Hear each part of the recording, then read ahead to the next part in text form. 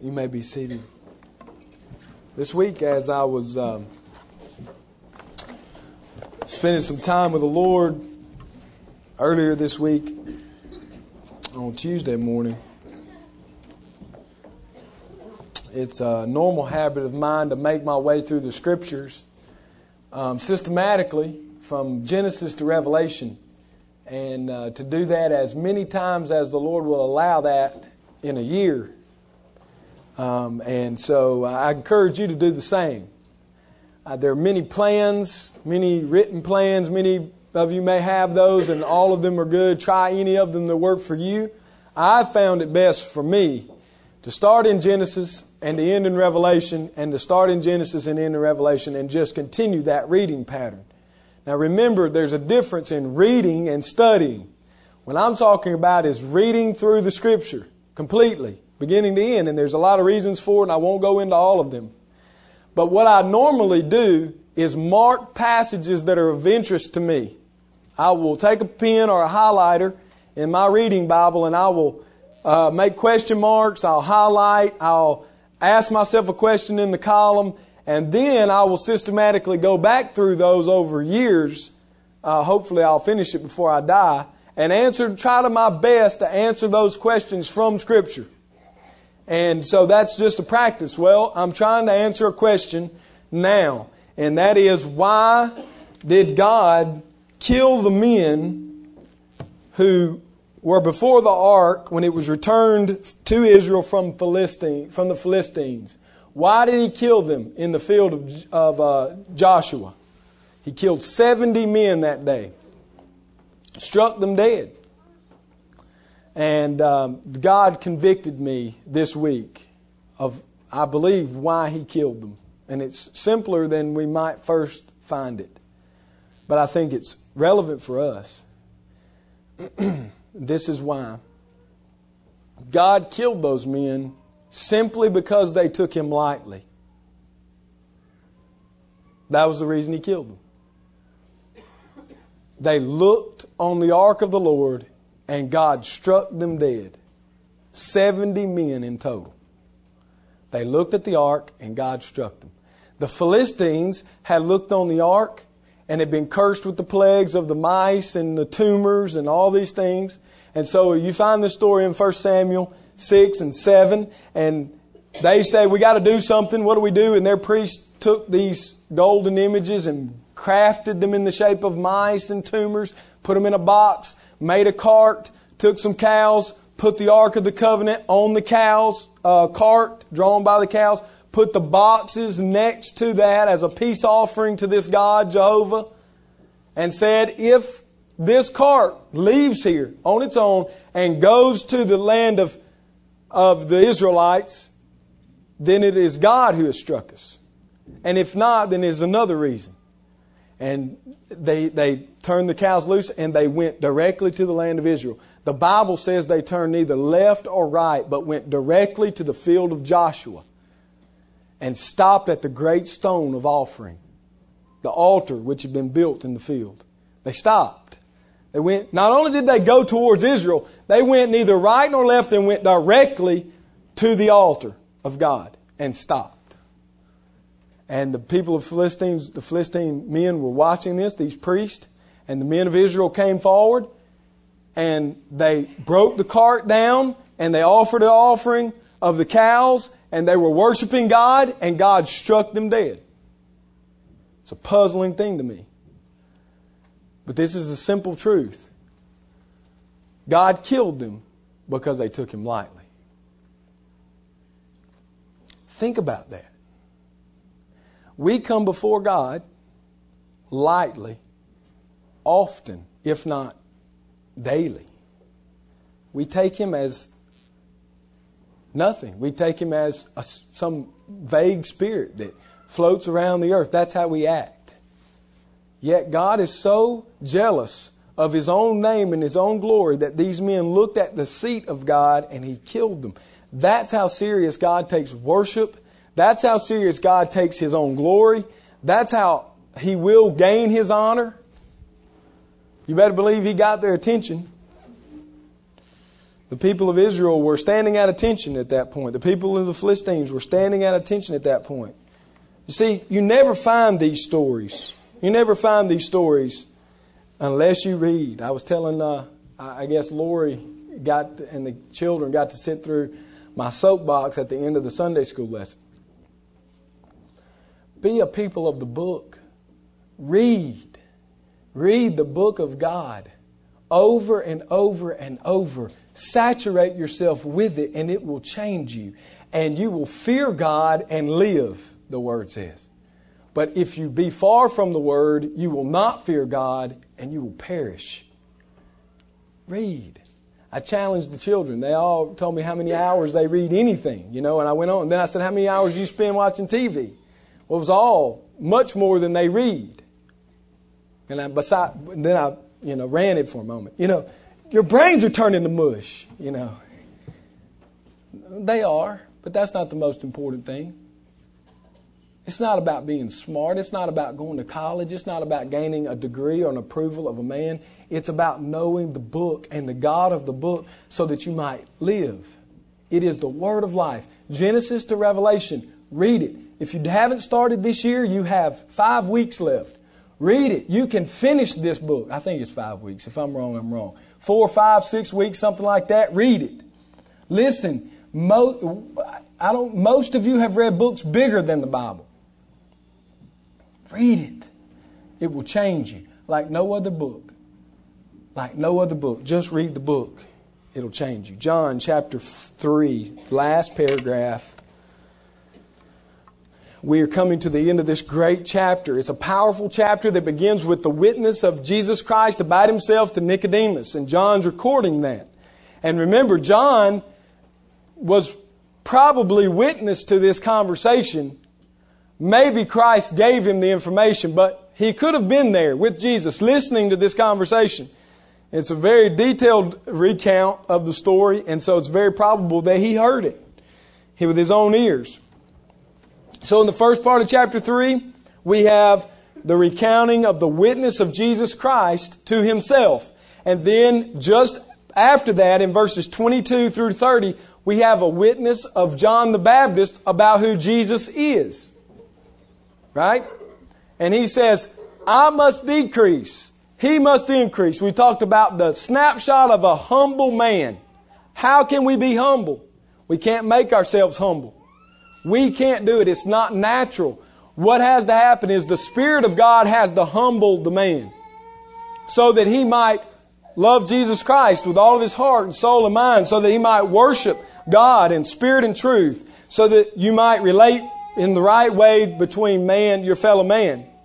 So we have that in verses 22 through 30. And now we reach the end of this chapter where John the Baptist is giving witness to the power of Jesus Christ. Jesus gives witness to Himself. John the Baptist says, He must increase, I must decrease. Now let me give you a witness of Him so that He might increase and I might decrease. That's how the chapter is put together. And so we have this powerful chapter ending in this most powerful way with 5 reasons that John the Baptist says we should find Jesus Christ supreme over all things.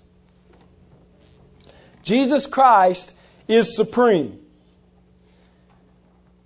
In John 33, 31 through 36, and we read it earlier in the service. Heath read it, did a good job. I know it tangles you up because it talks about He's above, and the one who's above is above all, and the one that's beneath is beneath on the earth, and all these things start running together, don't they, when you read them? So we're going to pick it apart verse by verse so that we don't miss anything. You should believe in the supremacy of Christ above all things because Christ is from heaven.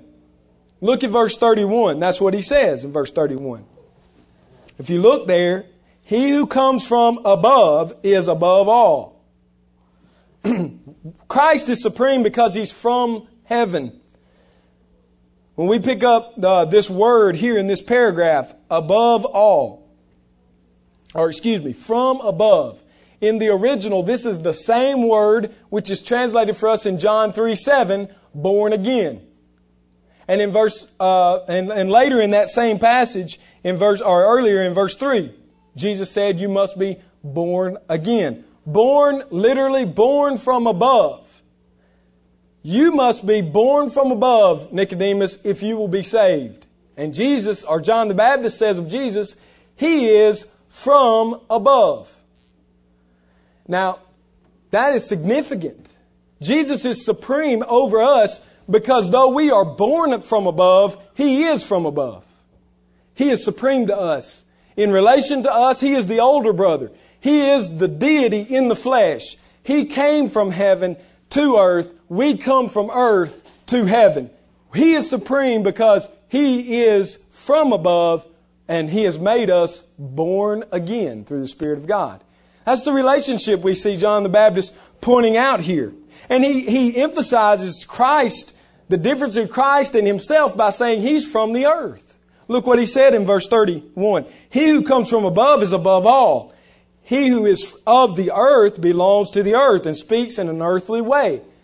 This word, gi, not cosmos, gi, means that he is from the earth. Literally, he's a simple man. He's common.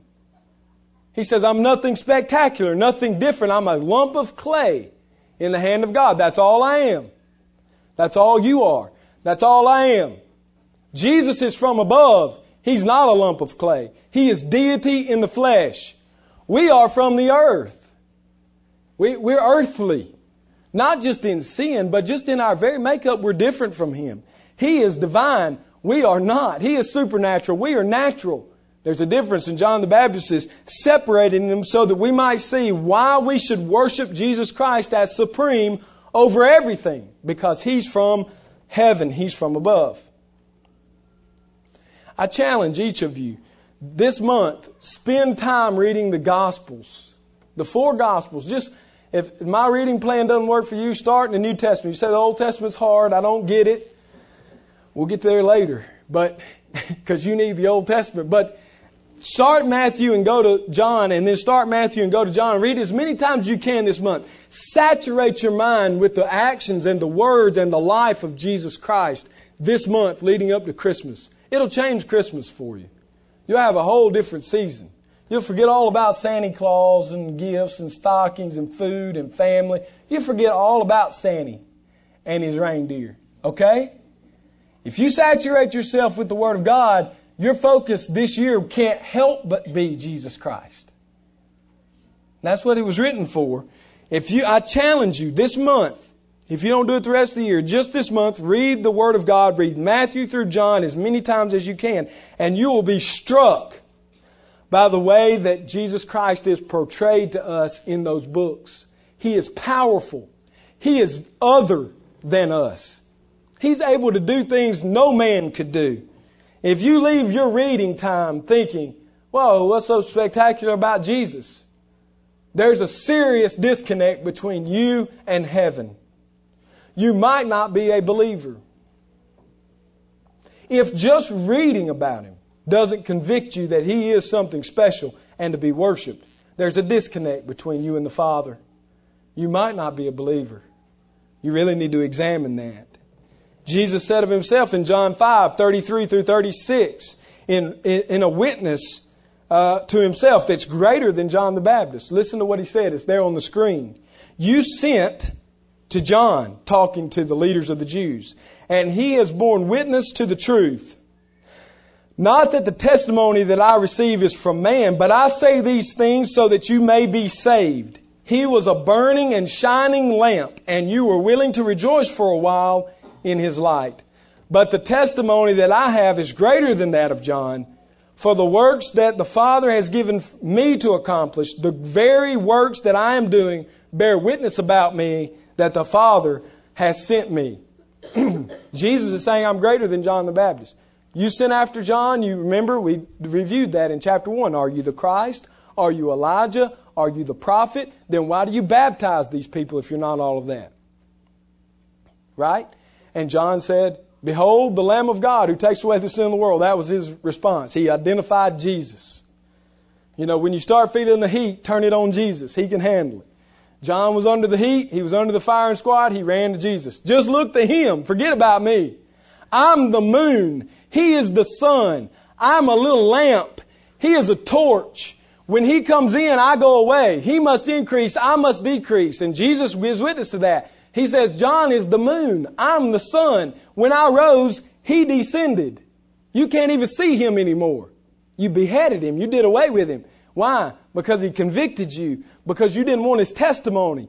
Why did you not want his testimony? Because his testimony was all about me and how I'm not like you, rulers. I'm a ruler who's perfect. I'm a ruler who is divine. I'm a ruler who comes to save, not build law on top of law. I'm the one who came to fulfill what you couldn't do.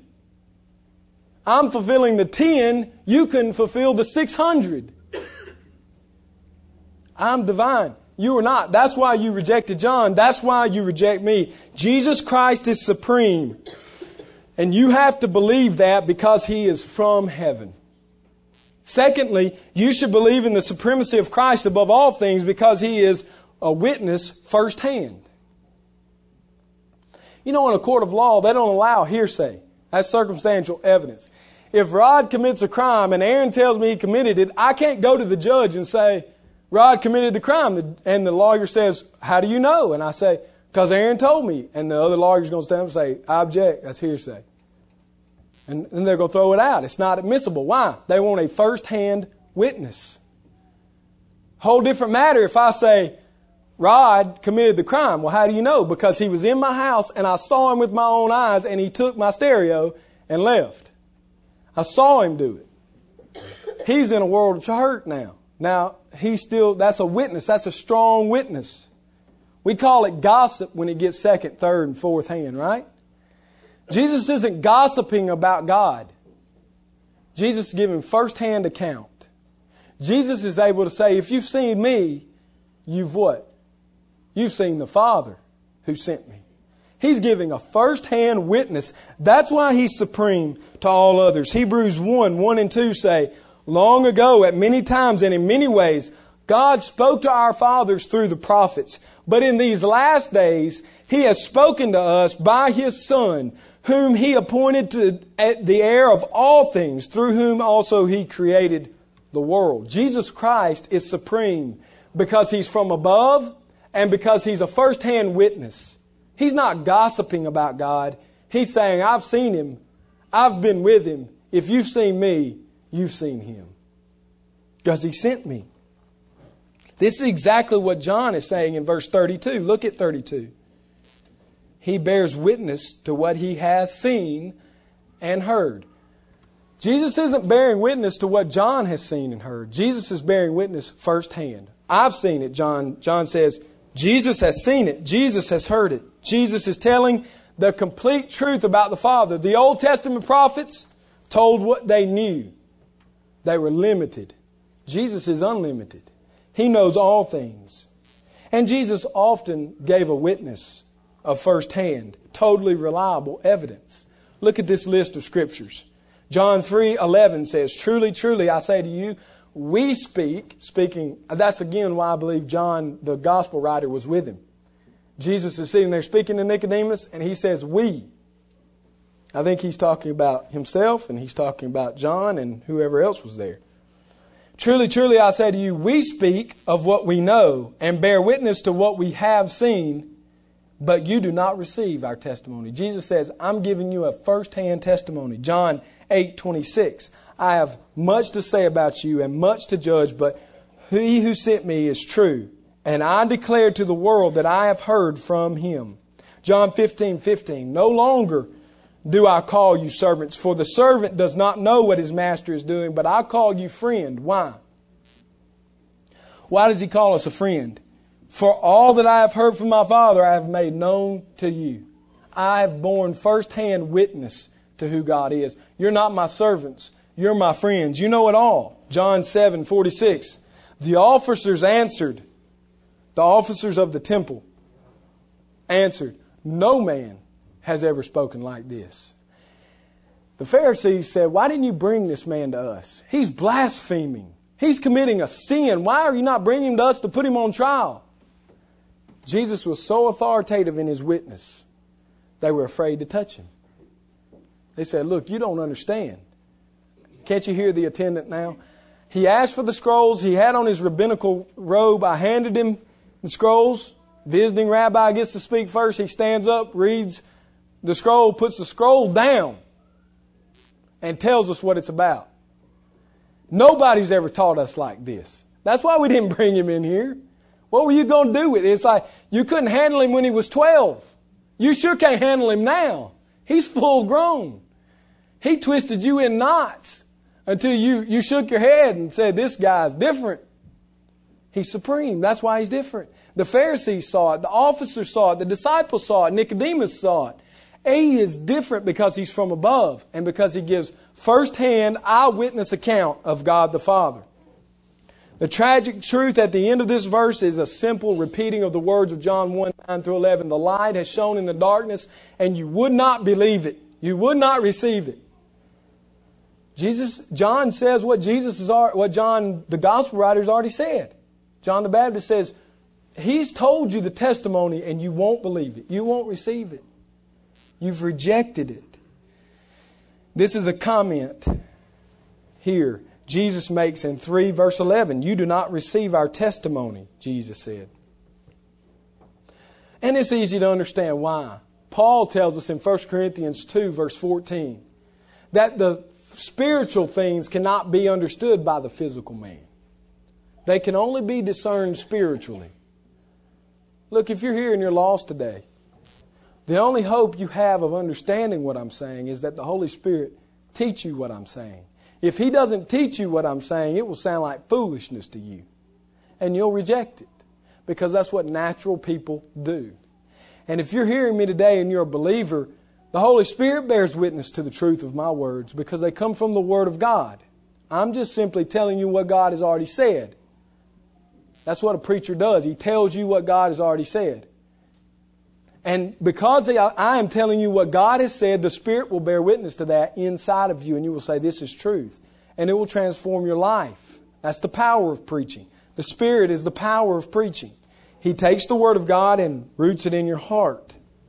If you're here in this place today without Jesus Christ, you are dead in your trespasses and sins. You are blind to the light. You cannot hear it and you cannot see it and you cannot understand it. You need the Holy Spirit who comes and works a supernatural work in you to open your eyes, to give you life, to open your ears.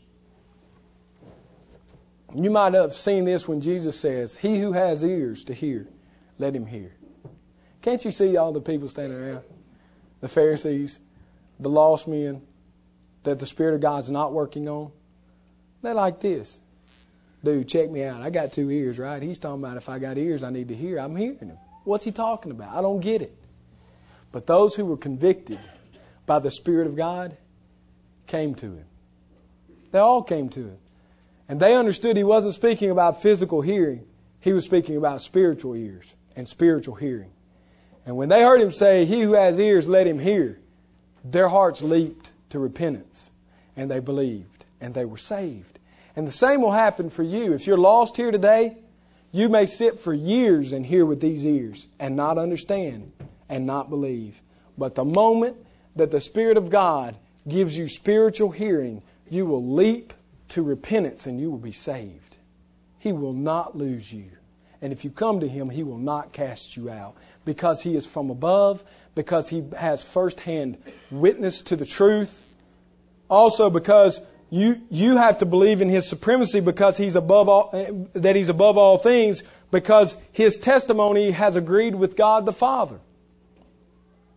If you call Jesus a liar, you have called God a liar. Titus 1:2 says God cannot lie. God cannot lie. So if Jesus lied, then God lied. If God lied, we're all in trouble. All right? So we know He didn't lie. Verse 33 says, whoever receives His testimony sets his seal to this, that God is true. See, if you call Jesus a liar, John the Baptist said, you've called God a liar. And this whole setting your seal to it, that's like signing your name. That's like pricking your hand and signing in blood. That's it. That's what it is. It's when you set your seal to this, that Jesus is the Christ, you have said God is true. And in the Roman culture, they had signet rings. Many of you know, and they might dip them in hot wax and seal their wills or seal their papers or seal a testimony. This is by my hand and this is true. and I'm giving my name to it. That's what it takes to be saved. John's saying, if you set your seal to this, you've said God is true. What he's saying there is, you can't be saved unless you give yourself to it. Unless you believe with everything you are that Jesus is the Christ, you cannot be saved. There can be no reservations. When a man signs his name in blood, when a man signs his name, pricks his finger and puts blood on the paper, he's saying, by my own blood, I bear witness to the truth of these statements. If they're not true, kill me. Have you done that spiritually? Have you signed your name and signed it with blood? Have you? You can only do that with 100% in. There's no hedging your bet. There's no 80 in and 20 out, 90 in, 10 out. There's no 99% in, I believe in Jesus, but this 1% I'm going to hold on to. No. You haven't set your seal to it. You haven't given your name in blood. You haven't borne a witness that says, I will die based on these truths. Look, I'm a chicken. I really am. I try to look tough sometimes, but I'm not a very brave person. But I say this with all sincerity. I have set my seal to the truth that Jesus is the Christ. And let the world fall away. Let my family die. Let me die in the flames. I believe it because it is true and God cannot lie. That is why I know I'm with Christ. Why? Because it's true. I can't help but believe it, and I'll give my life to it. I'm not going to die for many things in this life. You're only going to die once. You know, you can't die for a lot of things. But I choose to die on this hill.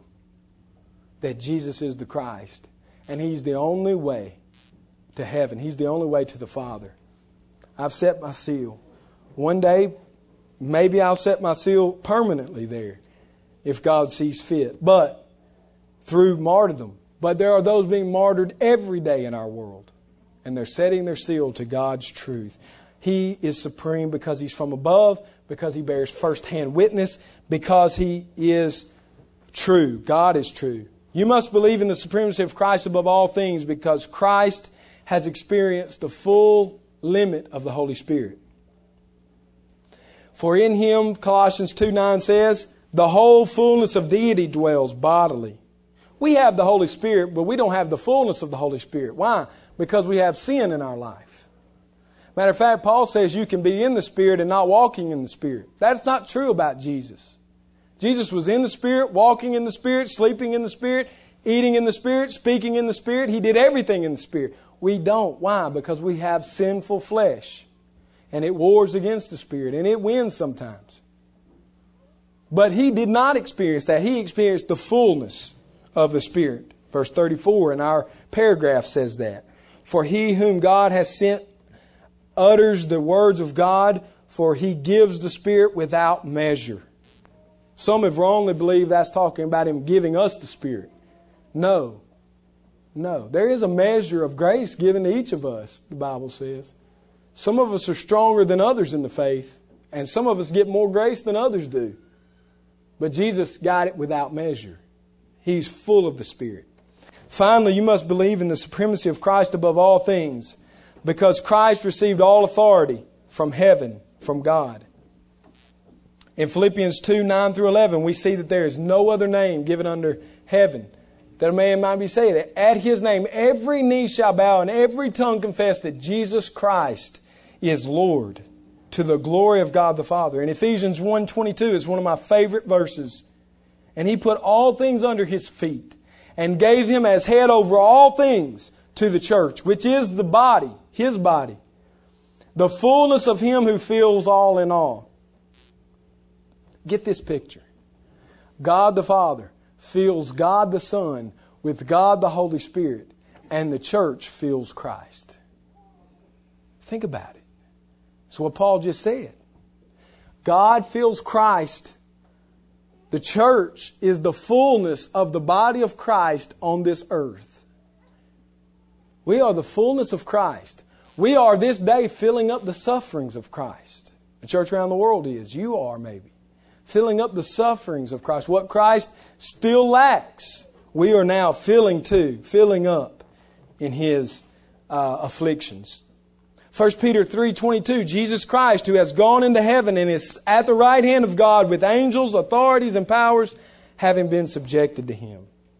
1 Corinthians 5:27, for God has put all things in subjection under His feet. He's made it His footstool. Matthew 28:18, Jesus said, all authority has been given to me in heaven and on earth. This is the very end of John the Baptist's ministry on earth. In just a few short weeks, he preaches against the sin of Herod Antipas, who was sleeping with his brother Philip's wife, and he was arrested, and John was beheaded. His last glowing moment on this earth, his last testimony was that Jesus is supreme over all things. That's what his whole life was consumed with. Verse 36 is the last verse we'll look at today. As we end the chapter, I think it's unbelievable the way this whole thing comes down. He sums it up with this statement. Whoever believes in the Son has eternal life. Whoever does not obey the Son shall not have life, but the wrath of God remains on him. Jesus bears witness to Himself. And how did He end His own witness?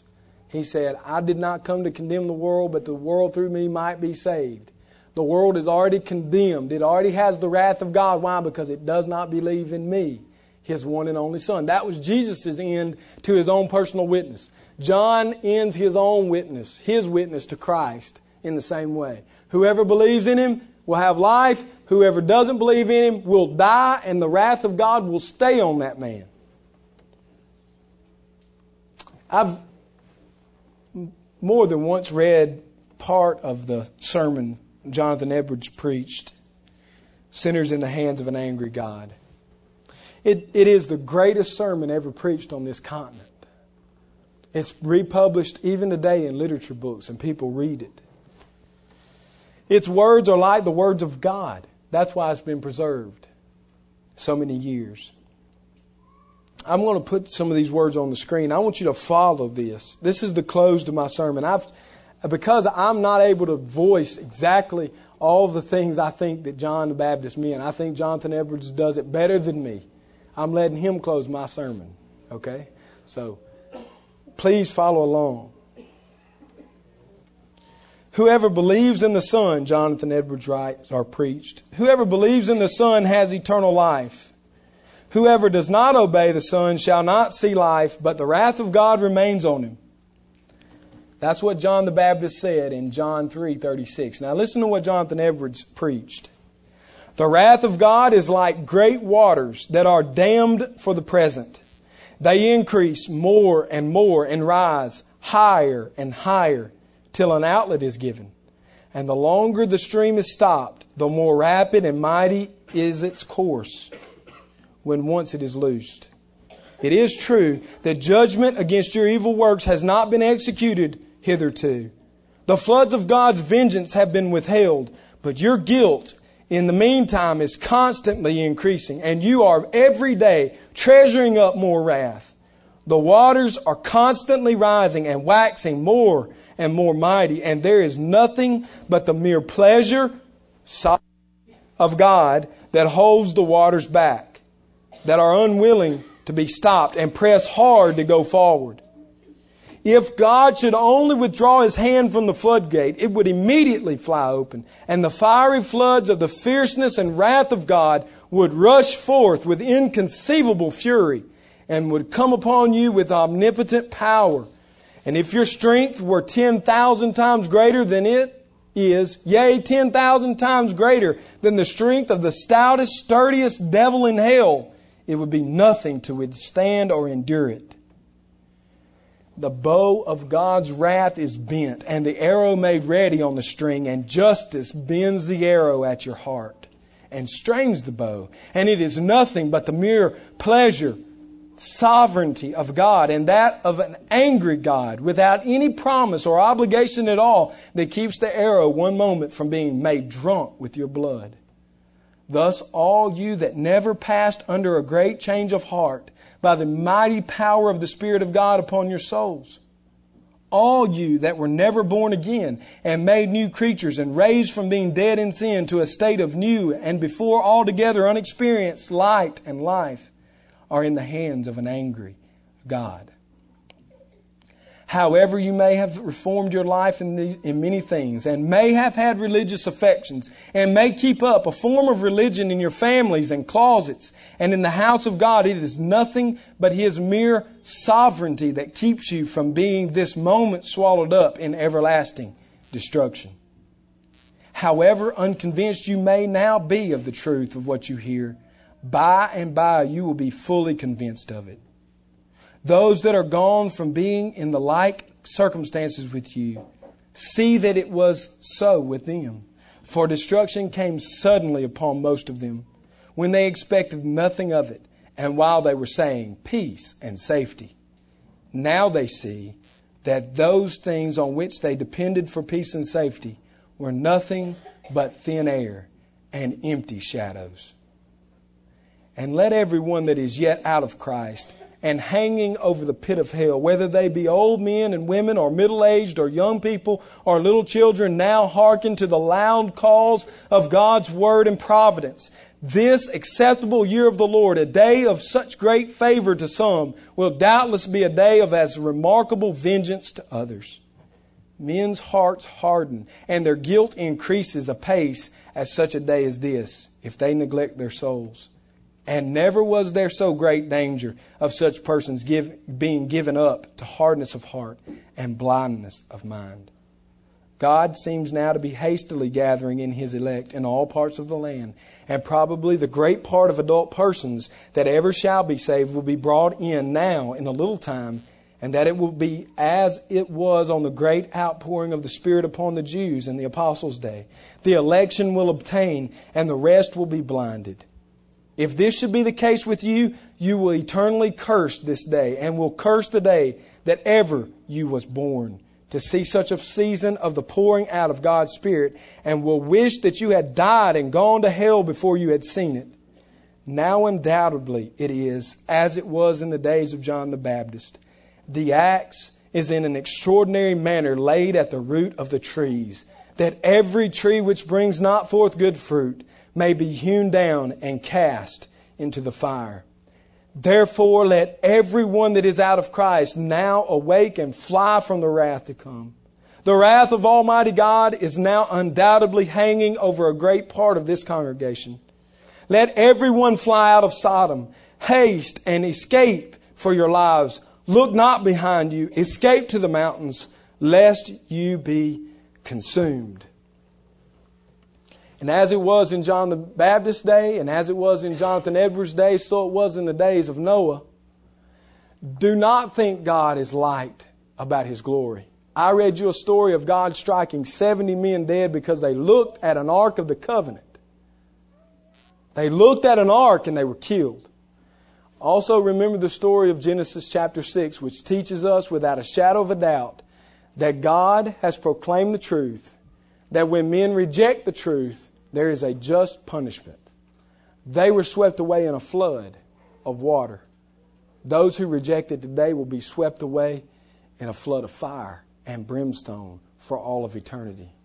Let them be a testimony to you and to me that Jesus Christ is supreme, and that belief in Him is required, or we face the wrath of God.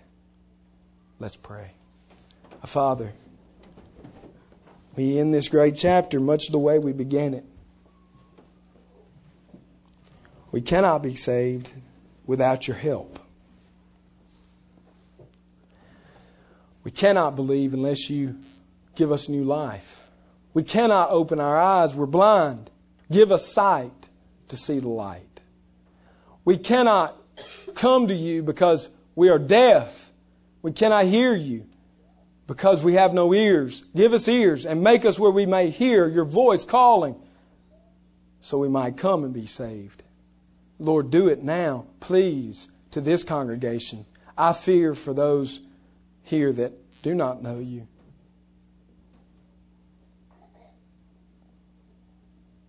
I fear for them, for I believe the day is coming when they will face death.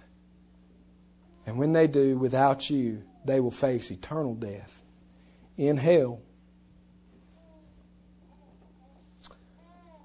And Father, I pray that you would convict them of their sin, convince them of the fact that Jesus is supreme, call them so that they might be saved, comfort them with their belief, and carry them into eternal life. Lord Jesus, we praise you, we glorify you as the only one who can save us. And we look to the witness of John the Baptist and we say, and I say, I believe. I set my seal, I set my blood, I set my life to the fact that God is true and every man a liar. Jesus Christ is Lord of heaven and earth, and He is Lord of me. Thank you, Lord Jesus, for that fact. It is your gift. It is your salvation. And I pray for this congregation that we might come before you trembling, that we might come not taking you lightly, and that we might come extolling your praise and spreading your honor and your glory to all men everywhere. We love you and praise you, Lord Jesus. It's in your name we pray. Amen.